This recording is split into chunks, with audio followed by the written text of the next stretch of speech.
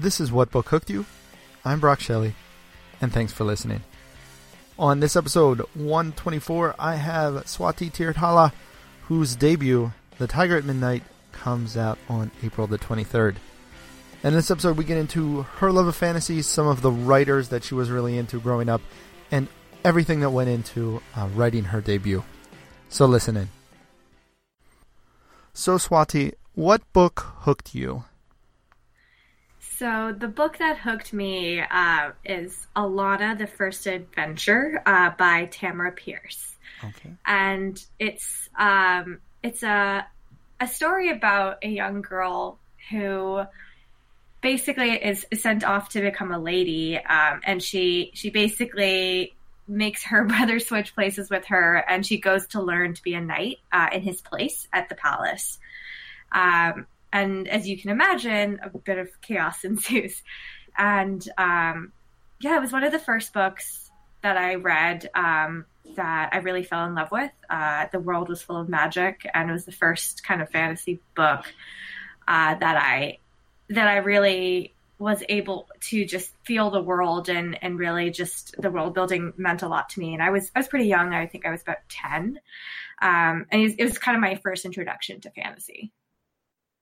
And so were you reading before then? You said this was your first fantasy. So were there other books that came before this one? Or was this, when you kind of think back, maybe the biggest, most important, the one that stands out because it was your first fantasy? Or were there other books, but this was just kind of a turning point in a sense?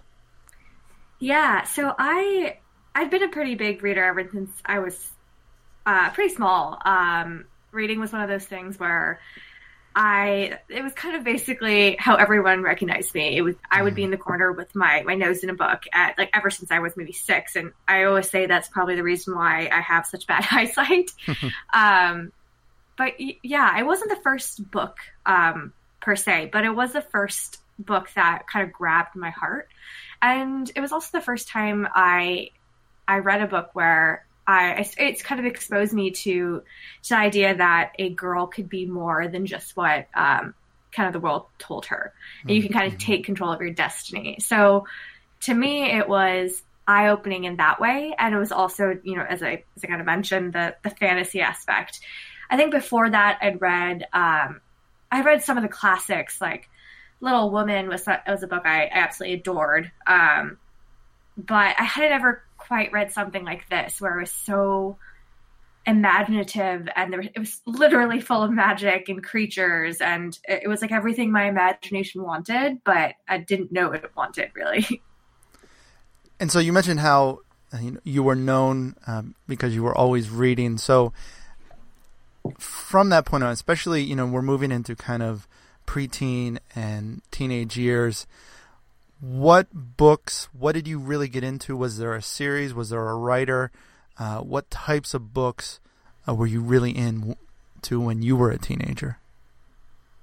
Yeah, so actually Tamara Pierce has a bunch of series after the first one. Alana, the First Adventure is part of a quartet. And then there's also the Immortals Quartet, which follows another character. And then after that, there's the Lady Knight Quartet. And then I think there's another one as well. So I kind of made my way through everything she wrote, and she was kind of my J.K. Rowling for a good amount of time before, at the same time that J.K. Rowling was my J.K. Rowling. Sure.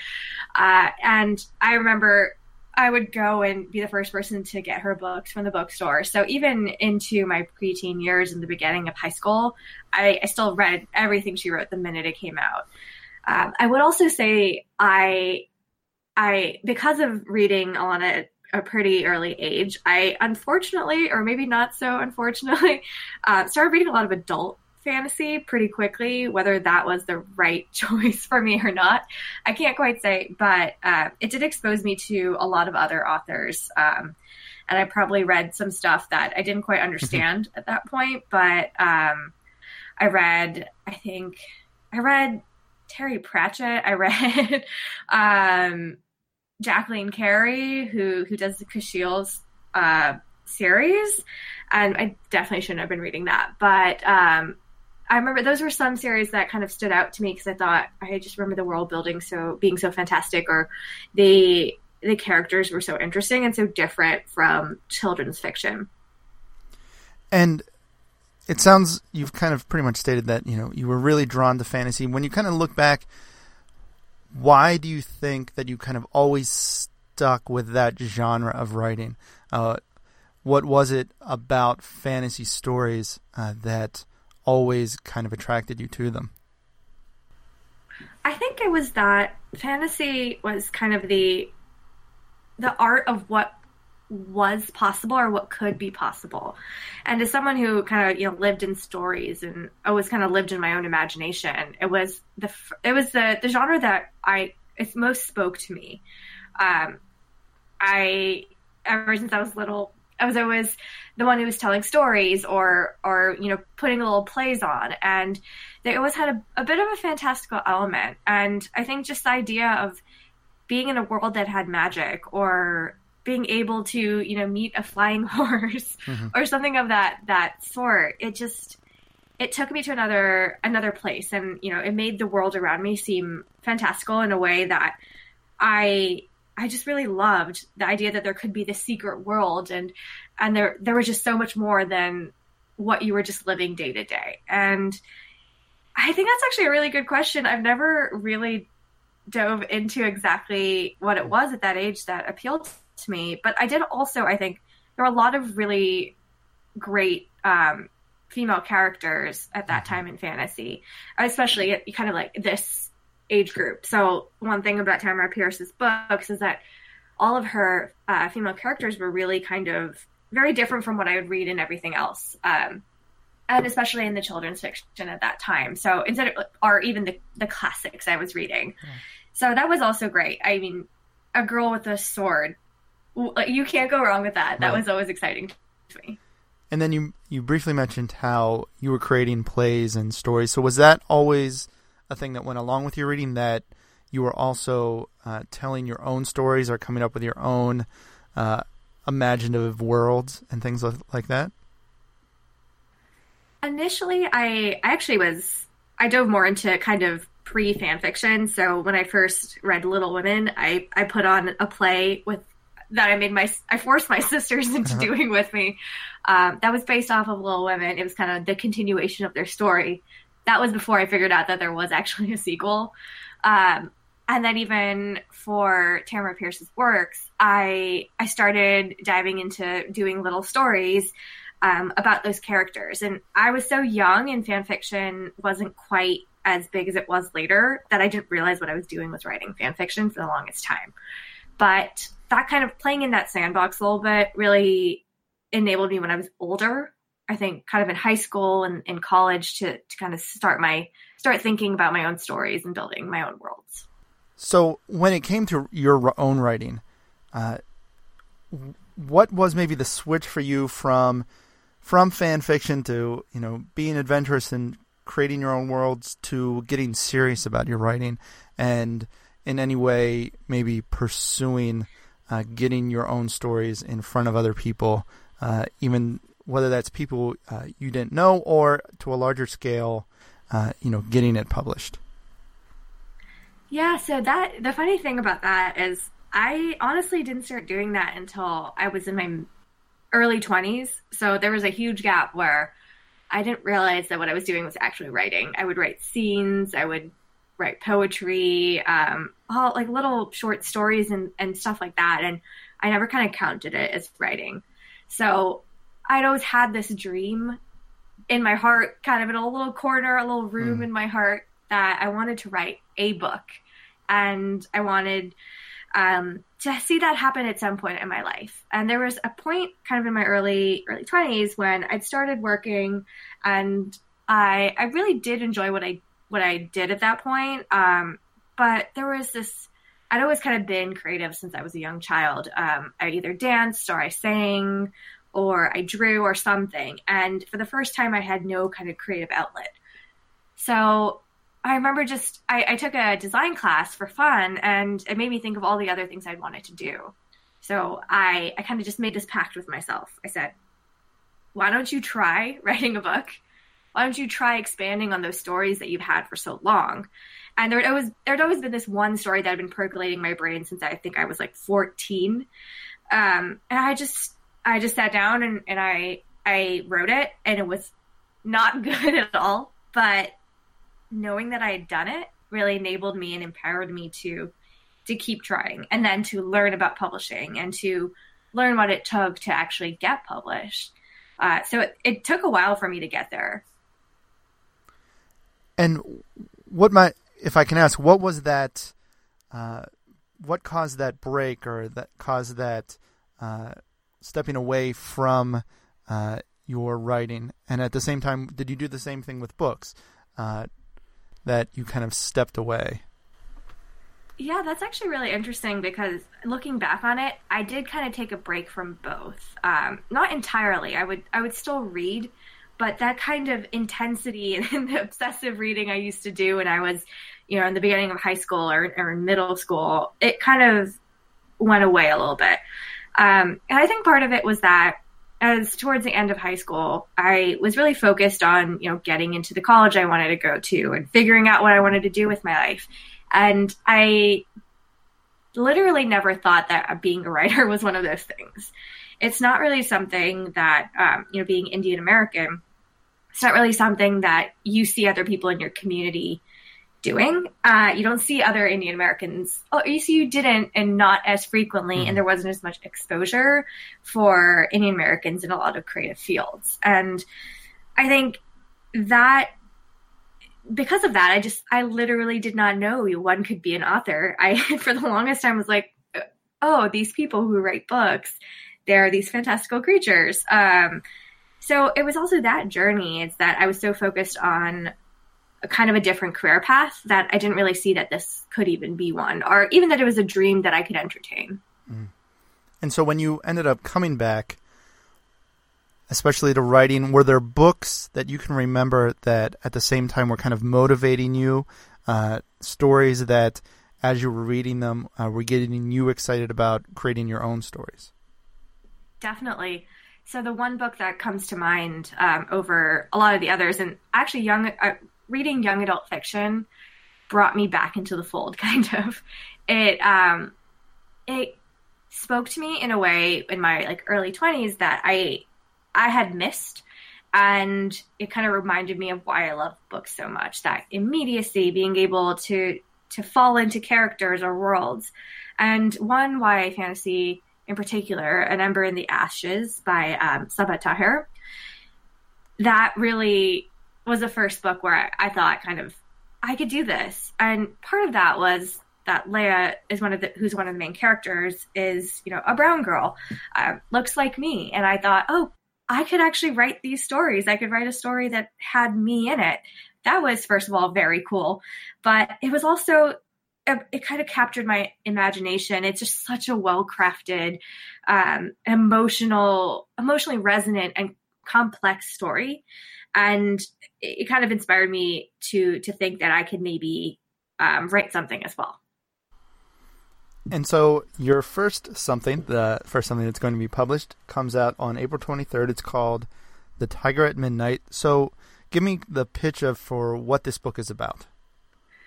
Yeah, so The Tiger at Midnight is the first book in a Indian-inspired YA fantasy trilogy. It follows the story of Kunal, who is a dutiful soldier, and Isha, who is a legendary rebel spy named the Viper.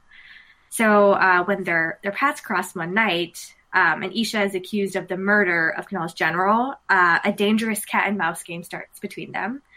And it's one that there's everything they've known into question, and kind of challenges all the truths and the lies they've told themselves.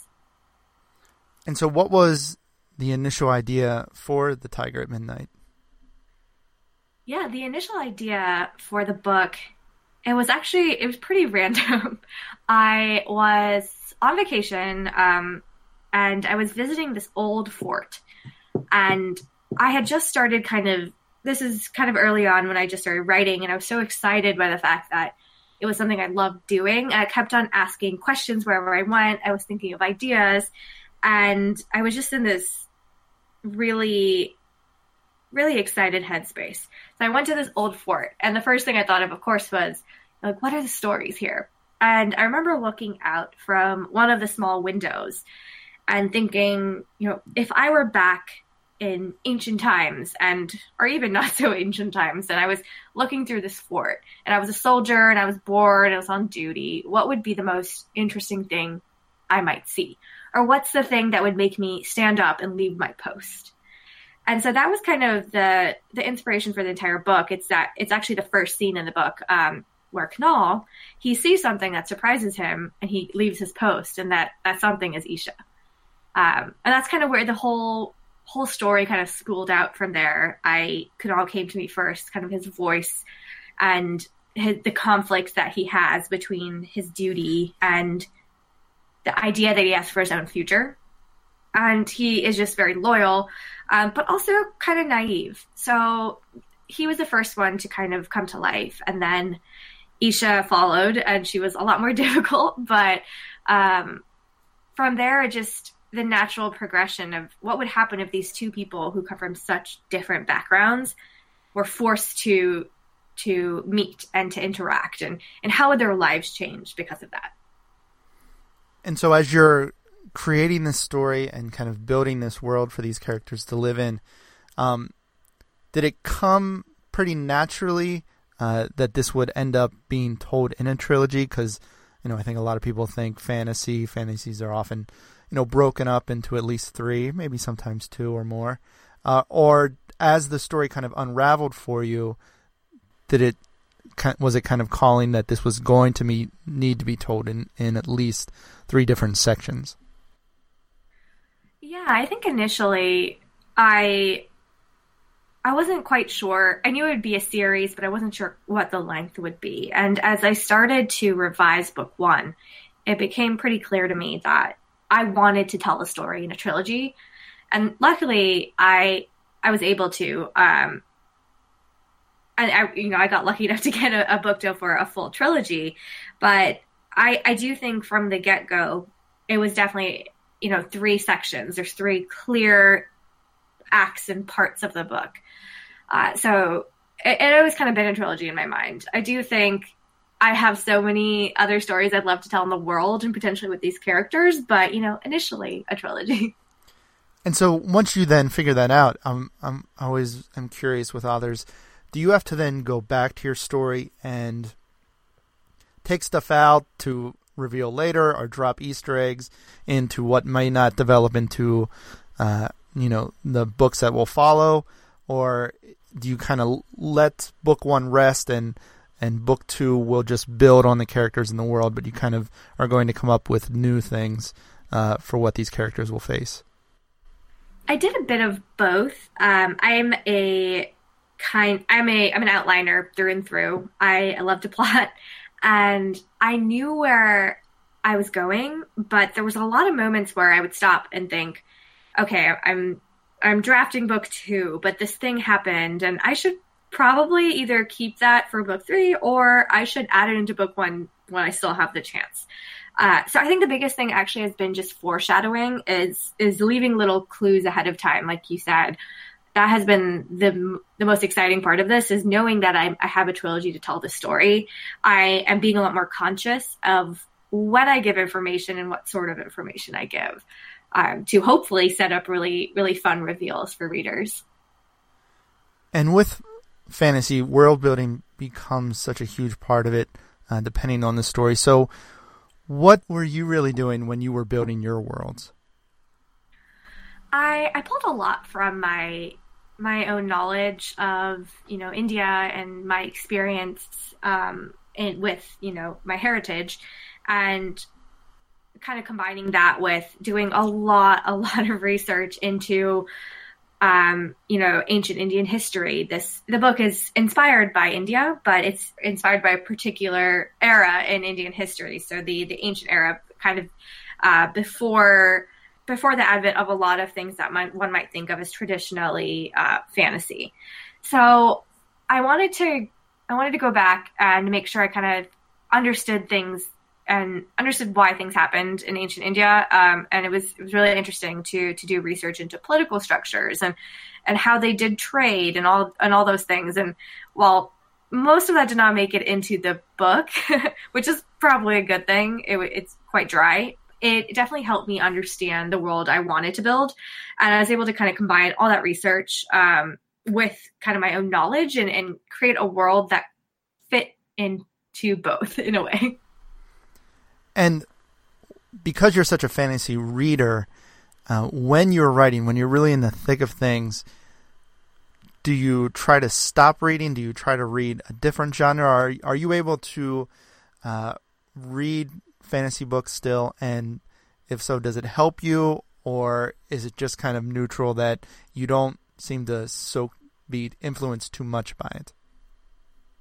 I think it's changed a little bit for me. I think before I was able to read fantasy books without a problem. And now, especially working on book 2, I find I need a little bit more of my own space in my head. And so I have been reading a lot of adult literary fiction, which is, I definitely read it, but it's not my favorite. But it's been really interesting, and it's given me, a new way to think about how to craft a scene or something of that sort that isn't directly tied to the genre I'm in. So it feels less heavy, and like it feels like I'm like less pressure in a way.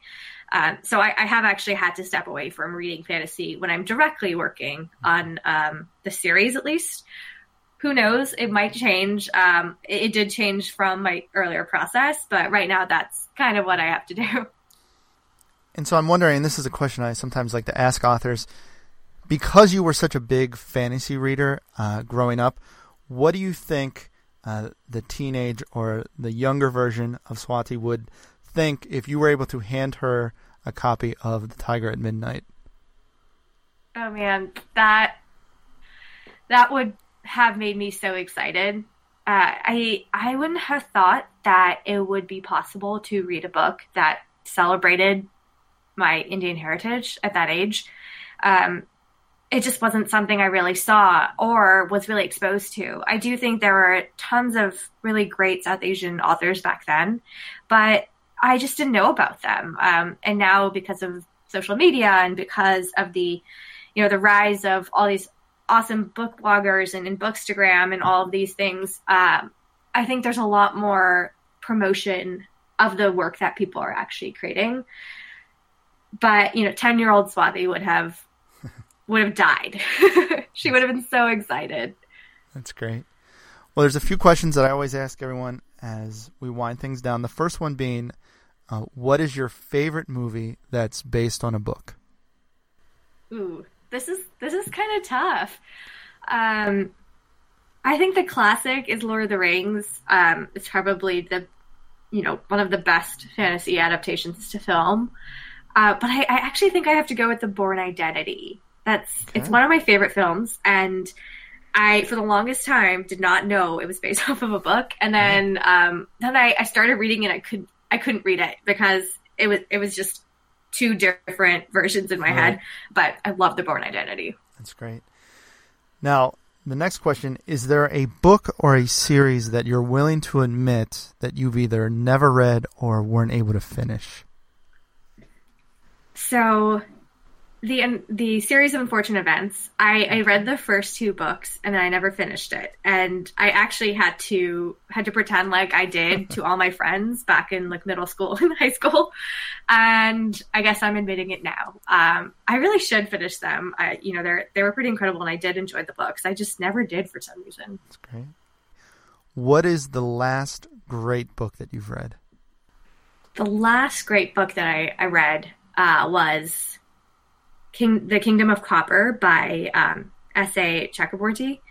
She is also the author of City of Brass, and this is the second book in her series. It's the Devabad trilogy, and it's adult fantasy, though I think it's kind of crossover. It would definitely appeal to a lot of young adult readers, and it was just the most incredible, epic fantasy that was so based off of emotional relationships and complicated histories. And it also combined such detailed research about about, different sorts of the different historical periods it's based off of. And it's just this really well-crafted Muslim fantasy. And I love that book. It was incredible. And at the end of it, I wanted to throw it against a wall because I was so angry at what she had done. But you should definitely read it and, tweet at me once you have. I would love to talk about it. Yes. And she actually did the podcast. And I remember with the first book, and like, instead of choosing one book that hooked her, it was like her time when she studied abroad and at the library of, studying all the Islamic texts and things like that. So it's definitely, I've heard good things, and it's not a book that I've been able to get to yet. It's so good. I highly recommend. Well, Swati, the Tiger at Midnight comes out on April 23rd, and I wish you and this book all the best. Thank you so much. It was great talking to you. And that does it for this episode. I want to thank Swati Teerdhala for joining me. Again, her book, The Tiger at Midnight, comes out on April the 23rd, so you want to be sure to pick that up. And next week, episode 125 ends up marking 2 years of the What Book Hooked You podcast. And I want to thank all of you for listening, for supporting and sharing, all the authors that have joined me during these episodes, and excited for 2 more years. But until that time, I'm Brock Shelley. Keep reading.